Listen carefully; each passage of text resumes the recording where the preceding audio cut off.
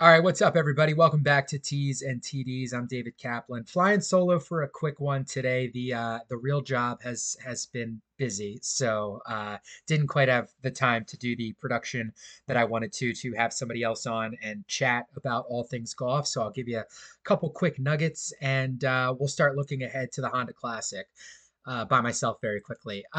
Quick note on the Honda Classic. Just a good weekend to go out and kind of do whatever you want to do this weekend. It is an incredibly difficult golf course.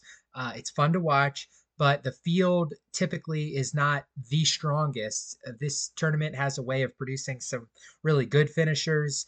Ricky Fowler had short odds when he won. Same with Sung J M. He was in the 30s, I believe, when he won. But it also really produces some long shots. Keith Mitchell, when he won a couple years ago, I believe was 200 to 1. So it's just a little bit more of a crapshoot and a little bit difficult of a course. And when it doesn't have the strongest field, sometimes it's a little bit tougher to really know and assess what you want to do. So I have a couple names that I'll give out just based on the model that I've run via rickrungood.com and just kind of listening to some nuggets throughout the week. Mixed bag on the Genesis last weekend from a betting perspective. Congrats to Joaquin Niemann for getting the job done there. Super awesome to watch. Amazing to go wire to wire. Really shocking that he's only 23 years old, but you could tell that he's a deserving champion. And in that field, to win in that way was incredibly impressive. Same thing for Cam Young. I was listening to the First Cut podcast the other day, and essentially, if Joaquin Niemann isn't playing off this planet last week, we're talking about Cameron Young beating a field, being chased by the Morikawas and the Justin Thomases of the world, and probably winning the Genesis. But obviously, Niemann played, and it's a bit of a moot point. So we start the Florida swing. So we have East Coast golf now. Thank you to California for providing some really good venues and some really good tournaments here the last couple of weeks, and Arizona.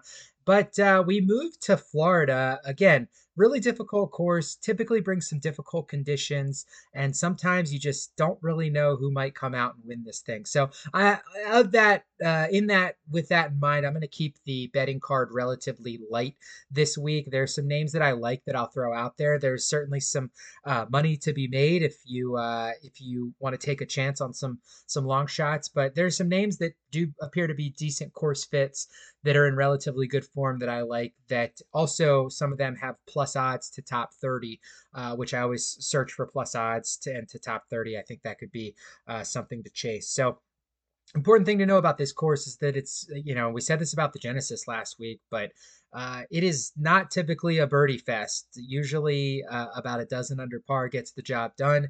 And that's certainly something we've seen from our last handful of winners. And it's certainly something that we can expect again. The wind will be, it seems, a bit down for this, but there's water on 15 of the 18 holes. Short game is going to be a premium again. And honestly, strokes gained tee to green, just getting to the green is a challenge, and there's a lot of penalty strokes out there, so it ain't over until it's over. Obviously the bear trap is a famous stretch of holes here with a lot of water, 15, 16, and 17, and certainly some challenging shots. So we get a lot of really interesting visuals on this golf course, and it's relatively flat and different kind of grass and grain. So some guys who maybe struggled in California with the flat stick could be in for some big weeks here coming up as we start to deal with the Florida swing. The favorite of this tournament is Sung J M. He's 13 to 1. That's a high number for Sung J, but he's a previous winner here.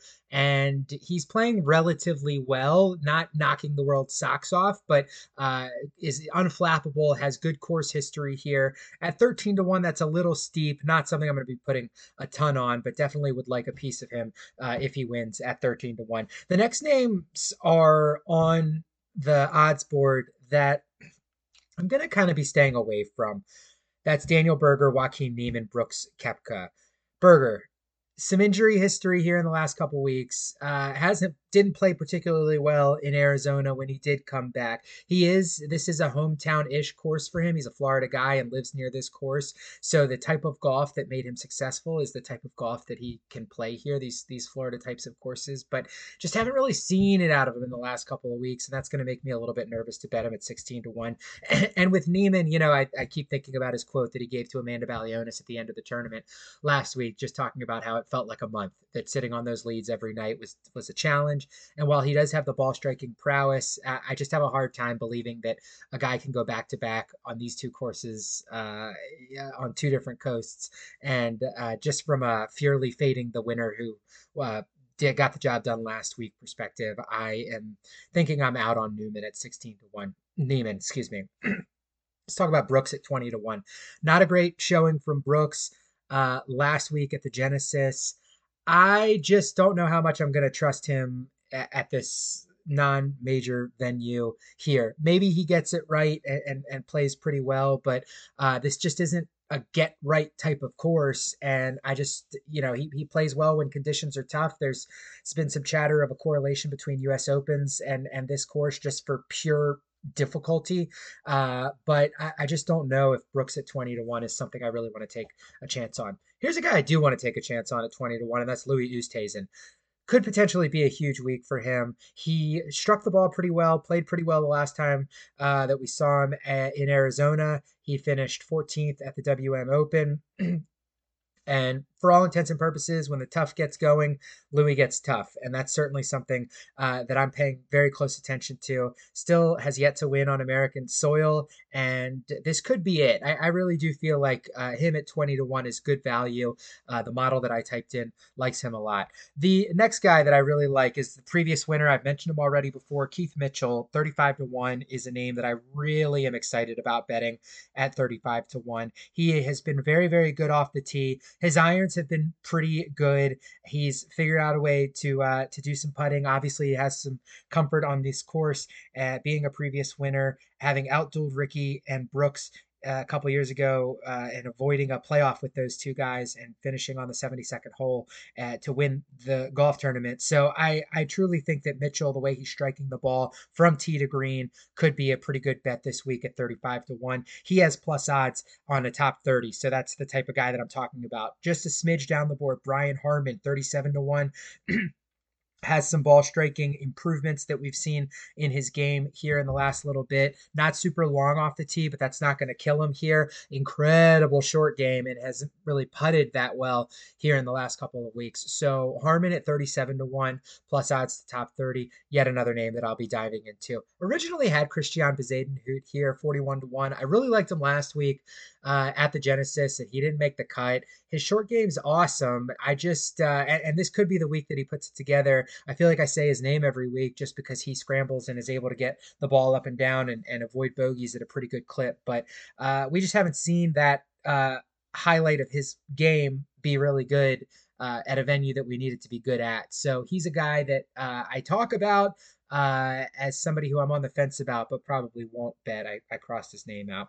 Two more names I really like. Denny McCarthy at 55 to 1. McCarthy is year over year one of the best putters on tour. Lately, the ball striking numbers, according to Rick Gaiman's model and his database, his ball striking numbers have been a little bit better. His iron play has been pretty good. If he can match the accuracy that we've seen and the good ball striking along with the incredible putting, that could be a pretty good recipe for success here. So McCarthy at 55 to 1, again, plus odds on the top 30 there, something that I really like. And finally, Chris Kirk. He's a guy that typically plays really well, has a couple good finishes here at this course. He's at 70 to 1.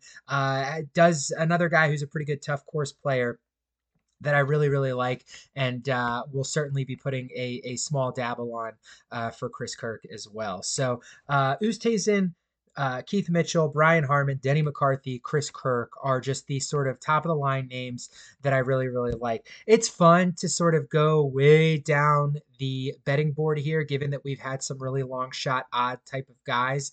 I'm not going to go too far. If you've been on this podcast with me, you know that I'm a big fan of Hayden Buckley's ball striking. He obviously didn't play well at the WM Open, but he kind of came out of the blue. I'm pretty sure he didn't play a practice round because Webb was a last minute withdrawal. So if he gets his ball striking in order and plays pretty well, which he does have a relatively good statistical profile to do, we've seen some winners out of nowhere here, and at 150 to 1, he's a guy that I'll probably be placing a hey, what the heck type of bet on as well.